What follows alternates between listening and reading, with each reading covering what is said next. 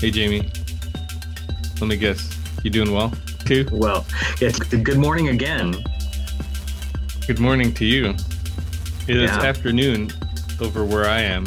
So, But coffee's still to be had. So. yes, it's cold. It's cold where I am, so I could drink coffee all the time. 80. Literally. Wow, jeez. Yeah. It is, I think, 29 over here. Wow. Yeah, that totally. I mean, we are the extremes on the podcast. So Yeah, you sure are. 1 hour time difference. I mean, we could be 29 tomorrow. I mean, who knows? It is Texas after all. But yeah. When was because I teach in HVAC and energy systems class, I have brought up the Texas ice storm from last year. Without this year, because it was knock on wood. Yeah, that was January, right? End of January, beginning of February. Yeah. Which February. I use that as an example of infrastructure and so on. I hope that does not occur again. Well, yeah, I hope so. Although too. With climate change, right? Some of the things are to think about are that it's not going to be fluke deals anymore, right? Well, that's right. I think that's the whole thing, is that the premise of something like that is predicated on the fact that climate change is, increasing the need to address energy needs and climate situations that we weren't necessarily dealing with at the level and extent that we were previously. So, of course, you have to do something. And part of that resilience is in being prepped. Mm-hmm. And preparing, like you were just talking about, sounds like with your students, infrastructure.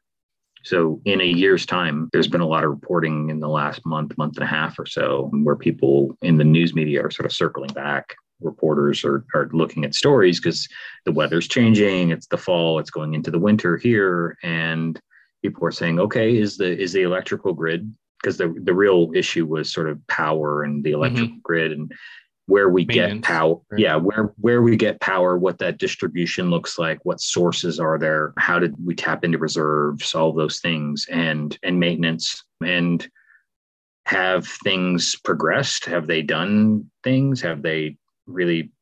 And the verdict appears to be no. No one has really kind of redoubled efforts or really made any significant alterations or changes. So it's going to be sort of a let's let it ride.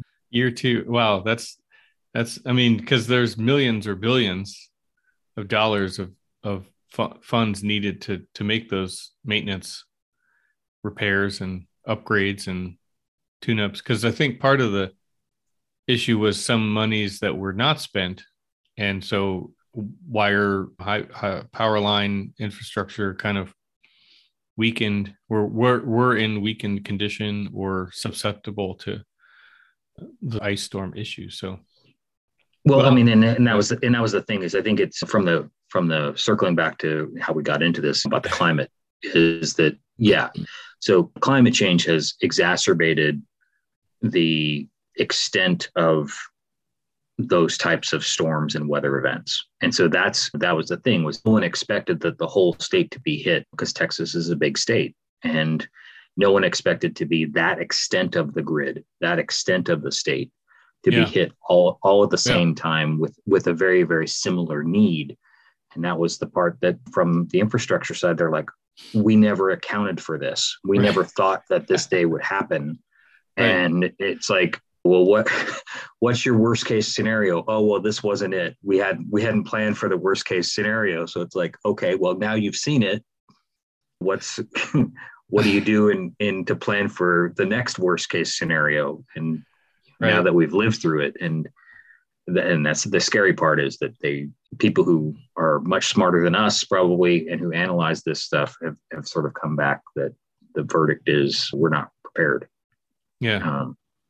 Which is scary. Yeah. Yeah. Well, I hope we don't get a weather event that is equal to, let's just say it probably will be some kind of weather event, but hopefully it won't be equal to the severity of this year. Yeah, for sure. The last winter, I should say. Anyway, so we tend to we'll go wade into some of these hot button tense issues when we set up our goals for podcasts. We try and pick out sketches to keep it light and airy, and light and airy. Kurt's the doom and gloom. Kurt over here wants to like drag us into the abyss. Well, I was talking to my students about HVAC and climate change. Yeah, right. Well, I got to find a way to make that sound exciting. So Monday, so tomorrow, I gave away the day of the week tomorrow is the last lecture for the semester. And then do you bring cupcakes for that? I don't think I get paid enough to bring cupcakes in.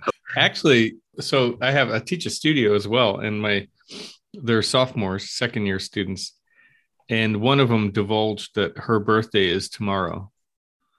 So cupcakes. I might do something. Being their sophomores, they're so close to high school. Another doom and gloomy kind of point to make, but it has come up in conversation as we approach the end of the semester. So this second year cohort, these students were ones that if they did a graduation, they did a high school drive-through graduation, right? Because of COVID. So they really have missed a lot of sort of social milestones, touchstones in their lives. So that makes me want to bring cupcakes in just because everyone could use a cupcake. Everyone could use a cupcake. Absolutely. They might also walk away with a Coffee Sketch podcast pin. Okay. Yeah. Because I still have some of those. Could just like set it in the icing on the cupcake. After I spray it down with some sanitizer. Yeah. Right. Yeah. Yeah. There's a sketch of recently that included a cupcake. I don't know if you caught that or not. Oh, I don't know. Are we going to be talking about? We're not going to be talking about. We're not talking about that one today. No. But I don't know if you caught that one because I'm not a big sweets person, but I have to say that a really good cupcake goes a long way. Yeah, good one. Definitely. Yeah, bad cupcake. Not much to write about. Yeah, kind of avoid those. Sorry, what were you gonna say? Nothing. I didn't know where to go after like bad cupcake. That's nothing to write about. Like seriously. No. Yeah. Good ones. Or do sketches about for sure. Well, we'll have to cover that on a future. We'll have to circle back. Future episode, we'll find that cupcake sketch. So for those of you with your Coffee Sketch podcast bingo card, that's when you fill in the circle back. You can mark that on your bingo card right now. Circle back. Kurt put a pin in it. Kurt says circle back. And Click. Jamie says mark the tape is another one. We should make a bingo card. That would be kind of fun.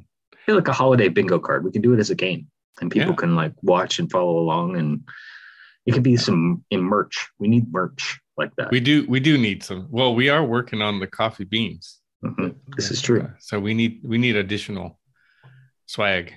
Merch. All this stuff. Wait, is it swag when it's free and merch when it costs money? I think so. Is that how it works? Like clearly we're the business like elite here, right?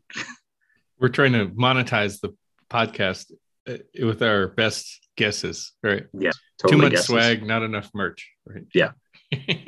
So what's in your cup? So I was trying to allude to, and shout out to Joel, right? Always a friend. I'm drinking out of the mug that he sent us. That is a local roaster of his. So, but today I got, speaking of sweets, I got gifted, since we are near the end of the year, I got a holiday basket from a colleague that included some Godiva hot chocolate, dark chocolate, hot chocolate Godiva.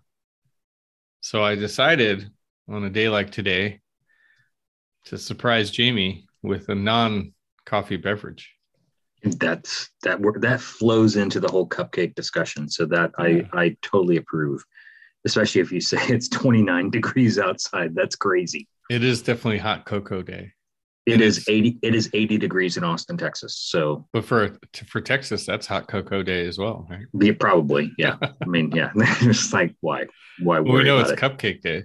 It definitely cupcake weather. Yeah. So what about you? I brought my props today. So what is that there? Tweedies? Yeah. So the font should almost look familiar to you, like as a new Twin Peaks connoisseur of the television series. Oh, yes. So yes, this is the actual coffee from the cafe. You can order it online and have it delivered. So I got gifted this. Yeah, I know. Isn't that crazy? I didn't know this was a thing, but I found out it was a thing when this arrived as a present from somebody. Look at it's got the Twin Peaks on the top there. Oh yeah. I mean, and it comes with swag. It does come with some swag. I got the right term. So like there was like a whole bar diner. You didn't pay for the extra stuff. Well, I mean, it was all a gift anyway. So I mean, but yeah, and it says a damn fine cup of coffee. Home of Twin Peaks cherry pie. Oh, wait, is that actually a restaurant? Yes, yeah, it's a real place. So the name of the place in the show is a real place. Real place. It's probably a stage. No, it's a real building. It's a real cafe that they used for a location. They used as a real location. Yeah, I can't believe it. Yeah, so you can actually go and have coffee, sit in the booth there, and cherry pie. Yes, you can do the whole thing, and maybe even a donut. I would be afraid that now I forget his name, but he would be out of jail and he'd be walking through the what's his name? Leo? No, not Leo. The husband of the coffee shop owner. God, I can't remember the name. Yeah. Is it Ray? Yeah. Ray. Am I right? Ray? Yes. Yeah. So I thought you were talking about Leo, because I knew that like early on. I'm not afraid of Leo. It was fun watching with you because you're like, Leo he just seems kind of like a punk. Still not super. Although I've gotten deep enough into it to where, well, I mean, it's no spoiler alert if we talk about Leo's sort of zombie paralysis state, is it? I don't know. No. At this point, 30 years later, no. I think you're not really doing any spoilers now. That part gets a little scary. It gets a little strange, yeah. But no, I think the reason I'm more afraid of the ex-husband is the fact that I haven't seen that part play out as to his intentions being back.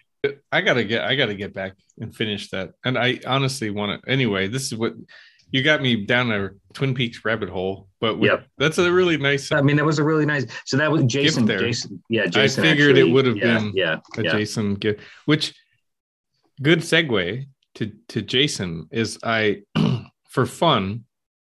As I went back and I edited the video portion of our recording with Jason, since that was like the first time we had, well, I guess this technical second time, but our second guest. So, but that was, episode 50, sort of a milestone for us. We went back, we had a conversation with Jason, talked about the Twin Peaks anniversary. So I edited that and put it on our YouTube channel, which is new for the podcast. You know, so anything that we have visual or video side of this thing, well, I'm going to try and get loaded onto the YouTube, so that the YouTube channel, so that people can also see any of the sketches or engage visually. Fantastic. With our stuff. So it's kind of fun to re-edit that.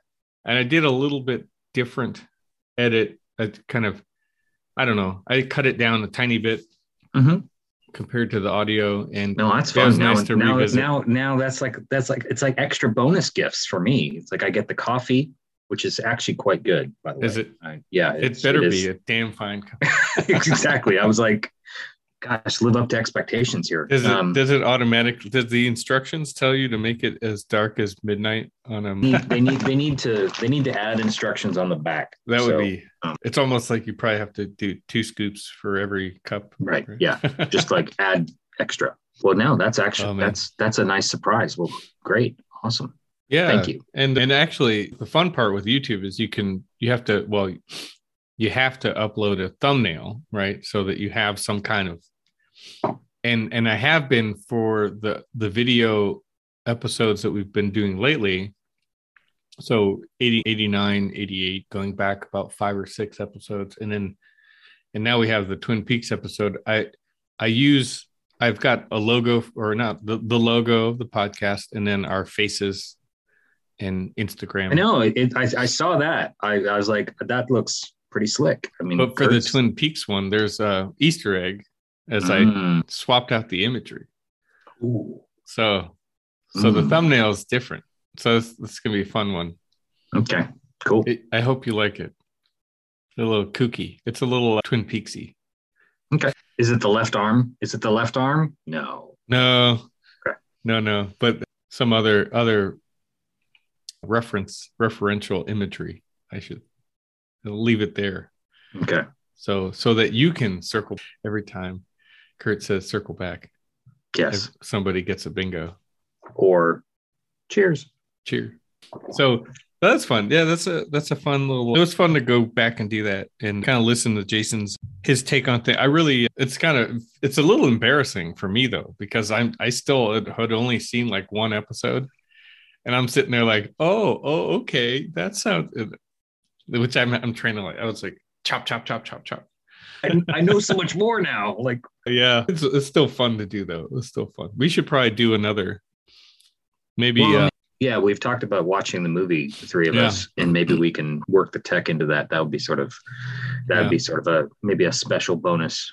We talk about our outtakes. That would be sort of the special bonus. So that'd be fun. Yeah, that'd be fun. So, but on today, we were going to talk about a couple other things, which are I have not yet figured out if we have a good segue to those sketches, but. I have one, but I'm not sure. It might be. We're just gonna, because we went down the Twin Peaks sort of spooky little rabbit hole. Let's go with the Dallas sketch first, and because I think in the news it's sort of almost absurdist a little bit. I think at this point, but yeah, you had the right one. Yeah. So there's a lot of like, if you occasionally will look at news on Twitter, or it was in the news cycle just for a very, very brief amount of time. But November 22nd, 1963, JFK was assassinated in Dallas, which was an incredibly momentous, event, and incredibly sad, and still is very sad to think of that. But in the news cycle, there's some weirdness where people think he's coming back from the dead. And I'm not going to go any further in discussion of that, other than that's completely absurd. But I think what the segue for me is like, let's not go Twin Peaks and let's sort of stick to the sketch, because I think I did this sketch on the anniversary, and then you thought it was really, really interesting, and then we got to talking about the definition of a cenotaph. And so this is the sketch that I did a couple weeks ago on November 22nd. Were you 2021? Were you there? Because you were in. No. I wasn't. Yeah, I had been up there, but I wasn't there on this particular day. But it's a space I've been a bunch, and so found an image that I had of it, and did a quick sketch from it, and created a little bit of a composition kind of idea, which I think ends up really way more successful than I thought it was going to be. I thought it might be the verticality of the lines in the background, because the empty tomb that Philip Johnson designed for the site has sort of vertical ribbing on the exterior, and that's really the it's very, very stripped down. There's no ornament, hardly any ornament at all to the surface of the material, and it sort of struck me that the spacing of that, and then the slot where you sort of enter the space with that familiar linear background that I've been using for skies Mm-hmm. would really kind of allow that space to get generated in a really flat image and sort of a dead-on perspective too. Mm-hmm. So I think it turned out a lot better than I thought. So, but I'm curious what your reaction to it, and then I know that we've talked a little bit more about sort of the architect. Well, yeah, the sky, the nice sort of what we call as architects parallel lines, since there's a little squiggle in there, but for an architect that's a parallel line in a sketch form, but it creates a nice texture and backdrop to the it's a very austere and quiet, I guess, design when looking at the actual from a Google map or Street View or other photographs from his his own designs and models of the building to the actual construction of it. I mean, it's a very symmetrical and sort of static building, meant to be kind of relatively quiet and contemplative, as we talked about.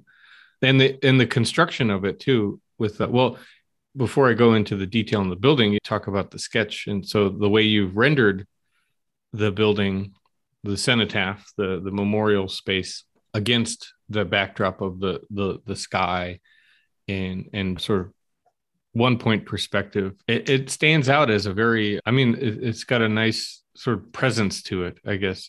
For one points, one points can look relatively flat, almost like two-dimensional, but in this case there's still enough there that represents the bulk or the sort of three-dimensional box frame of this building once we get into the detail, the volume of this space. Well, and that's true. I think that's the sort of the tricky part, is that I'm glad you kind of observed that. Is I don't do one point perspectives very often. I will do them as diagrams as I'm sort of thinking through layers of space, but I rarely spend a lot of time on them. So, and I'll maybe do multiple one point perspective diagrams, trying different elements. But then I'll usually, when I decide to really render a space, that's when I'll switch to more of a 2-point or something, or sort of a different kind of interesting vantage point. Yeah. Well, and the other thing then to the building, I call it a building, but I mean, the construction of it. Right. It's lifted. It's this sort of box, open top box, 4 walls with the space in between that you can walk into the center of it. And then it's lifted a few feet up on the corners, and it's either precast. Is it a precast structure or a cast in place concrete building? I believe they're all precast elements. Yeah, because at the corners they're sort of tied, and that's what you're seeing. I don't know how that detail particularly works. I'm sort of curious about it now that we're talking about it. But you can sort of see, you see the buttons there. So my understanding is that there's some precast elements that are set into place, and then some of the column structure ends up touching the ground, but in sort of pinpoints, and you kind of see those in the sketch, and those track around the edge of the building or the space. But there's some real strong cantilevers kind of going on as well to really emphasize the notion of this box being floated. And then there's a small little plinth in the center. So when you walk, so this 1-point perspective, the slot goes all the way through, and then it's intersected at the center of the space with, and these walls are thick too. They're probably a good 2-foot thick panel. So you really kind of feel like you've moved in through a portal, sort of slipped through it. It's because it's not portal-like. It feels like you've sort of slipped into the space. It's wide enough that you don't have to like turn your shoulders or anything like that, but it has that presence about it. And so then you kind of enter this empty tomb, and you're confronted by a plinth that is in the center of the space. And so it's, again, this sort of notion of, is this capping something? A cenotaph, by definition, is an empty tomb because somebody is interred, buried somewhere else. Their remains are somewhere else. They're not on the particular site, but it acts as a memorial here. And this is only 2.5 blocks from Dealey Plaza in the 6th floor building where all the events of that day really transpired. And then the court and the jail is also right there. So the place where Jack Ruby was assassinated was, well, he wasn't assassinated. Oswald was assassinated by Jack Ruby. And I saw something recently where, and I did not know this, or if I did, I had forgotten it, but the cell that Oswald was being kept in the jail that's like right next to all this stuff, when Jack Ruby ended up getting arrested for assassinating Oswald, Ruby was put in Oswald's cell, which just to me is just like layers of crazy on top of, but I think maybe that's so much mystique that has grown around the whole event in history. Well, and I think that the only thing I would add too, because I know that we're going to talk about another sketch, is we'd be remiss if we didn't say that Johnson himself is arguably a really important architectural figure, but at the same time, one that has a very, very complicated history of which some people aren't aware of, or as they become aware of it, then want to completely, they just don't even know how to battle with the notion of who this person is. I mean, because he was a Nazi sympathizer, but at the same time was considered probably the father of the star architect kind of concept, and has built works all over the U.S. and really influenced, right or wrong, influenced generations of architects and architecture, at least in the United States. And so I think some of his work is really, really interesting to study. And then some of it is, I think people, even on the architecture criticism side, would say it's pretty terrible. So I throw that in the mix. There's a really good book out right now for kind of talking a little bit more about not just the architecture and the influence of somebody, but the multidimensional aspect of this person's life. And that's by the Dallas's architecture critic, Mark Lamster. He has a book out about Johnson, came out of maybe a year and a half ago now, but it doesn't pull any punches. I mean, it definitely talks about all the terrible things that this person was involved in as well. So yeah, that'd be interesting to read, circle back on. So the one thing before we switch, I actually was wondering, I think we forgot to mention this is Philip Johnson. I don't know if I didn't say the name. So this is a Philip Johnson design. And you and I did a little Google map tour of Dallas before we started recording. And so there's a lot of interesting things in the development of Dallas's downtown areas and a lot of notable buildings. But we panned over to the Book Depository building, which is a relatively squarish building, which we know, has the 6th floor, right, is where the shots were fired from.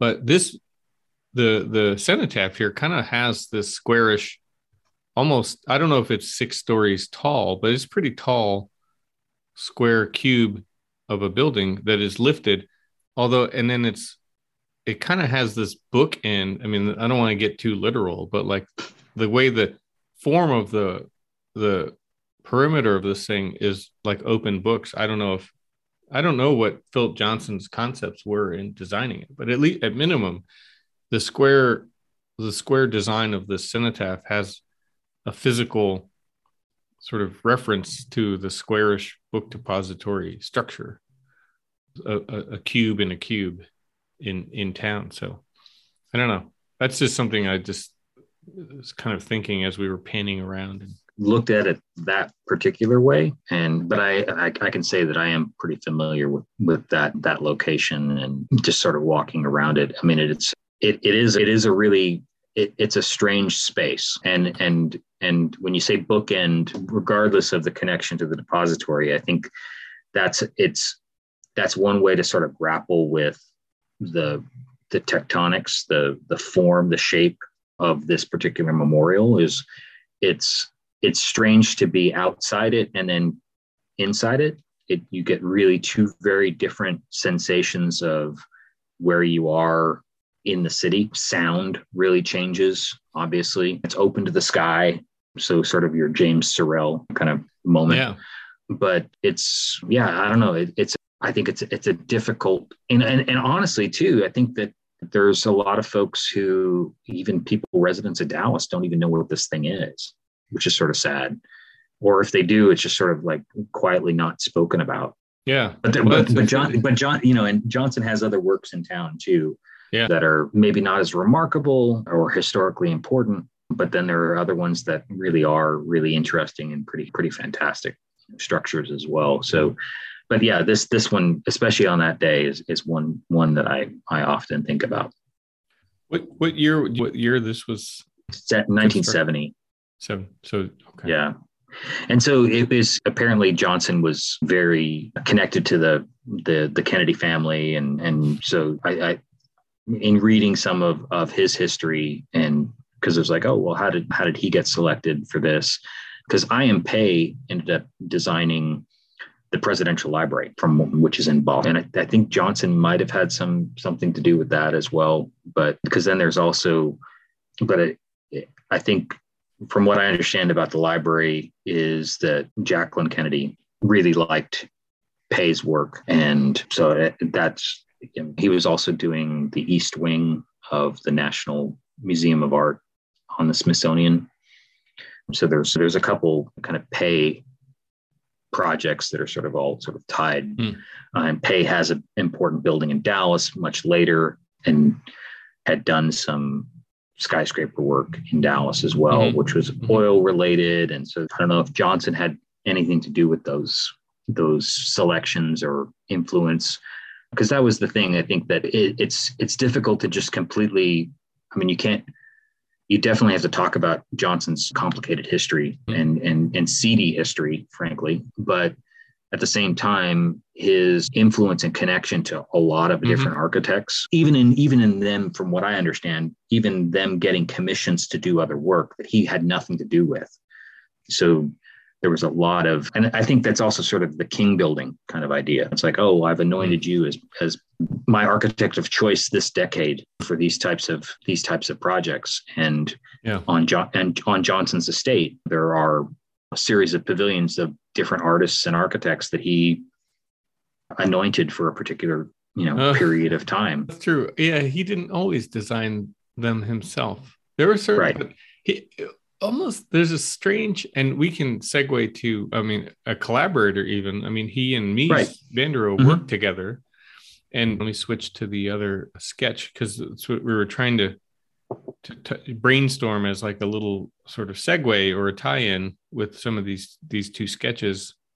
Maybe not physically as far as their design, but is their relationships between the individuals, that Philip Johnson and Mies van der Rohe.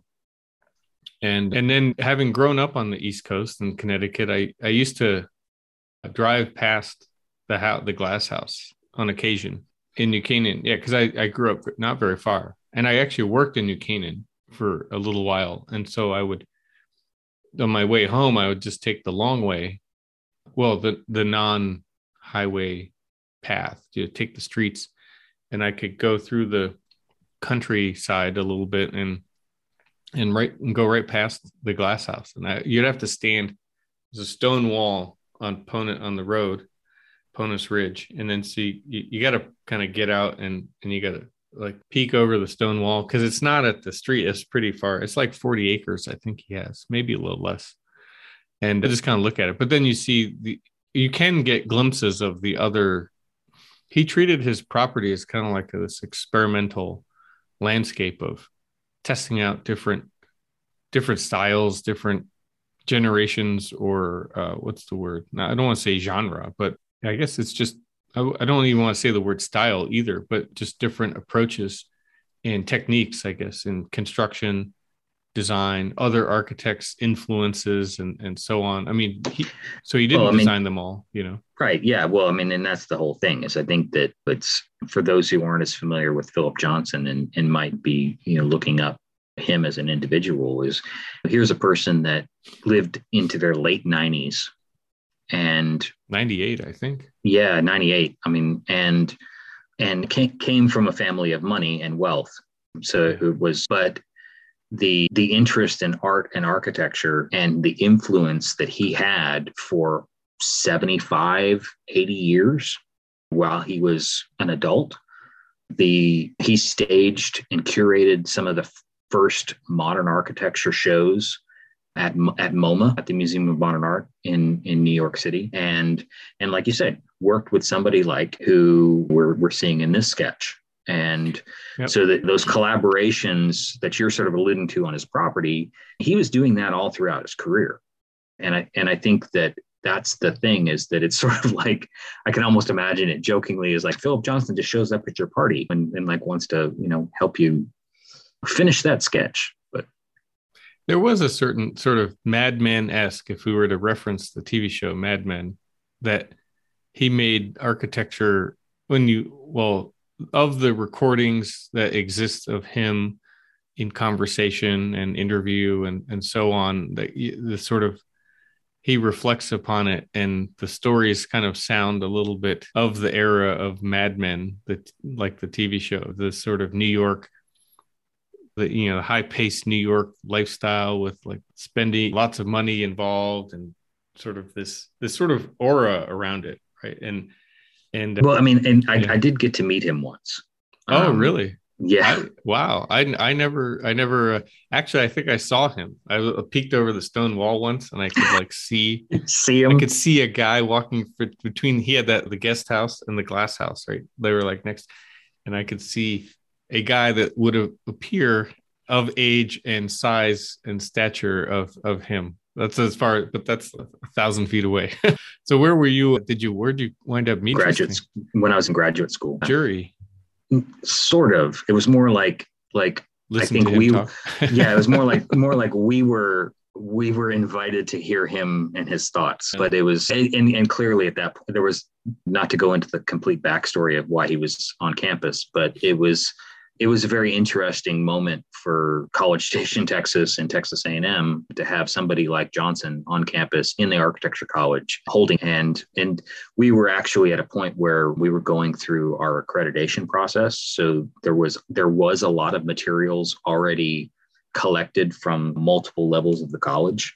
And so models, drawings, all that stuff. And so there was an opportunity to display all that in our internal gallery and then sort of curate it.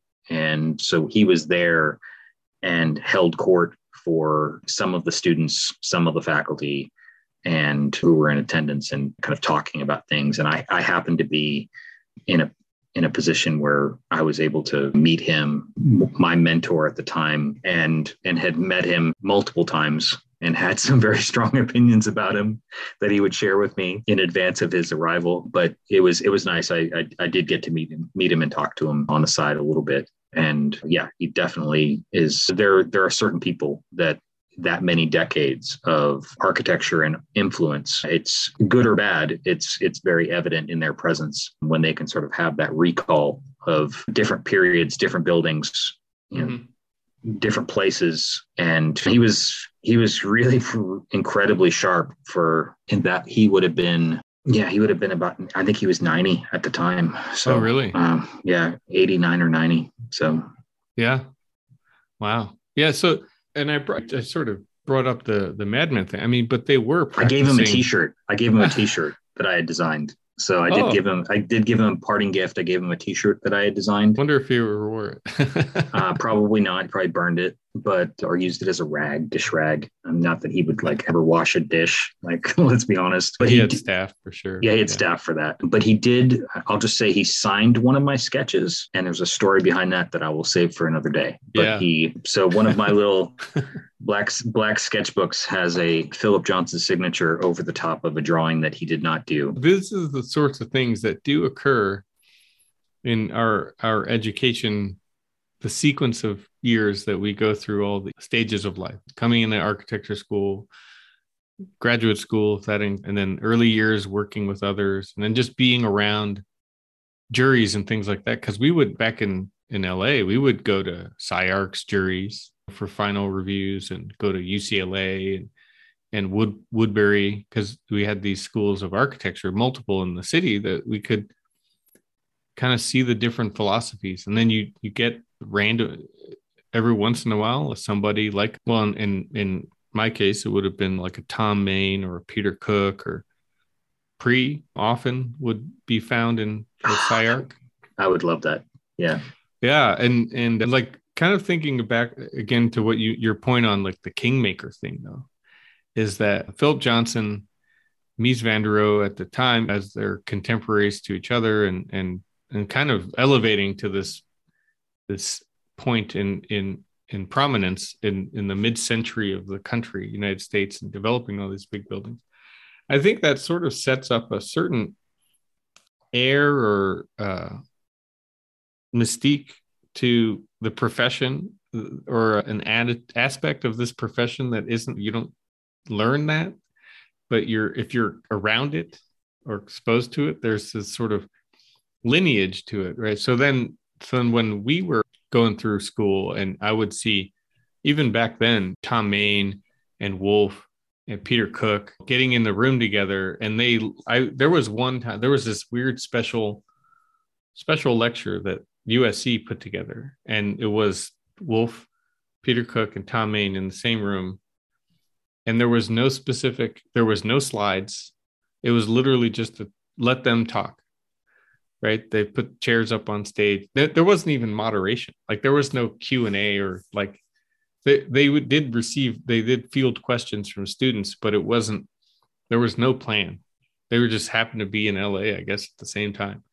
And Tom Main's on the chalkboard, and they're like sketching with chalk with each other. And the title of the lecture was Navel Gazing. They got into these all kinds of very debate. They would debate with each other. It was really interesting, intriguing. What they needed was Zaha Hadid, who was also their contemporary. They needed her. Yeah, they needed her like at the edge of the table, like just like as they debated with one another. That would have been. Yeah, I'm trying to remember if I've ever. I think I saw her speak once at SciArc, I want to say, but I don't know. Have you ever?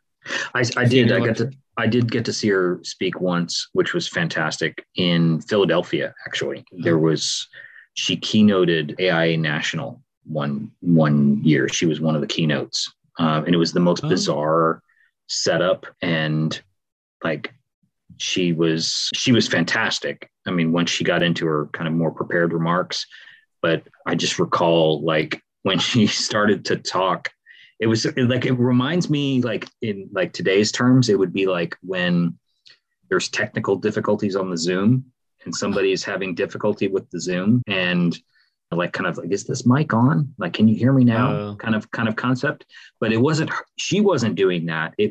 She was getting ready. She had been introduced, and she kind of walked up and was getting ready to speak. And there was like ferns like over to the side, and she could hear people talking behind her. None of us in the audience could hear or see them. Right. But she kind of made some like offhand remark, like, for the people in the ferns, like, I can still hear you talking, or something like that. And it was just like, let's show some respect to the person who's at the mic. And clearly the keynote, it was like, yes, like, let's show her some respect. I mean, we of course couldn't hear any of that. So it was sort of this weird, like, she kind of pivots and sort of says something off to the side, but it was like, as much as she was saying it for their benefit, she was also saying it for our benefit, And I was like, yes. Yeah. Excellent. Yeah. It's probably, back in the days before, like, where they had the conferences evolved over the years, and now they do this sort of theater in the round. But back then it was more plenum or plenary. What do you call it? Proscenium style. Yes, exactly. Stage on the end, and everybody sit sort of facing the stage. And they did have a lot of green room-esque. There's a lot of back of house stuff. Back of house spaces. Yeah. Well, and it was funny was just as you talked about the panel, it made me think is they did. So she spoke in the keynote, and then she was also on sort of a panel with other kind of luminary architects that were in attendance and were speaking in different capacities. I don't remember all the people that were on her panel, other than that Legarreta was on the panel with her, and also Denise Scott Brown. Oh. I don't know if Venturi might have been also on the panel, but I'm not sure.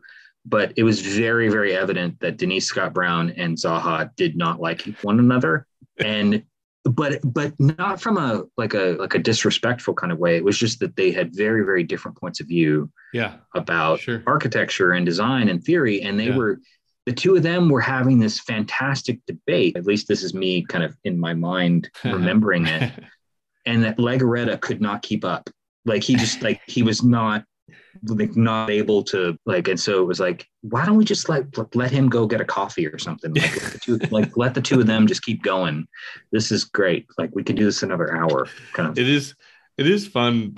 I think nowadays I feel like they plan out things so much more to sort of prescribe or script it to a degree that you don't get those serendipity moments where the 2 of 4 panelists will just go on a tear on their own tangent and so on. The thing at USC was not as big as the national conference, but back then I could imagine the personalities. I think that there are a lot of great architects that are practicing right now that are sort of the next generation. I mean, we're kind of going off on this sort of a tangent on the sort of lineage of different, or the family tree of architecture. But it's really interesting to think that there's a lot of really, really good architecture being done now by another generation. But there's not really, I don't know if it's possible to have that same level of sort of personality that the generation with Zaha and Tom Main and Wolf and then go back to Mies and Philip Johnson and probably Gropius and people of that other generation, right? And I don't know what has changed it, right? Is it like the sort of digitization and social media availability? And because I was recently, I don't know what I was watching, in a YouTube video of some other architecture story or something like that, but you only had you either had these interactions like in a live setting, and then you had magazines and books and other ways there was no YouTube, there was no social media, and all the available outlets now that you can kind of curate a presence, right? Or a persona. And so I don't know, there's a lot of good architects now, but there's not that sort of attitude that, I think makes sense. It does. I mean, I know where you're coming at from, and I think it's what was unique about that generation, and maybe some generations a little bit before that, were that a lot of them also wrote. They were doing a lot of writing, and also there was a lot of writing about them. And so I think that some of that was trying to distill these kind of concepts into words and sort of dissect them and debate them. And I think that there was also a level of architecture criticism, both in the public discourse, or at least to some degree in the public discourse. You had some good architecture critics in some of the major metropolitan areas that were trying to talk about bigger ideas. Right or wrong, were they capturing all the ideas that they needed to be talking about societally?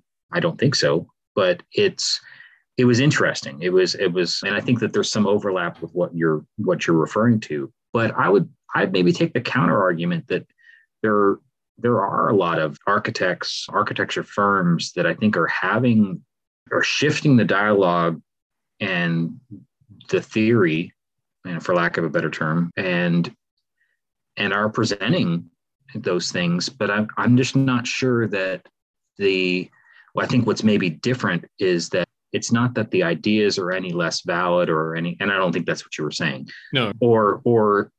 Or any less influential. I think that before there was a level of curation that was being done from unseen forces, these sort of systemic forces of sort of curation. So it was easier to digest movements and trajectories and influential individuals.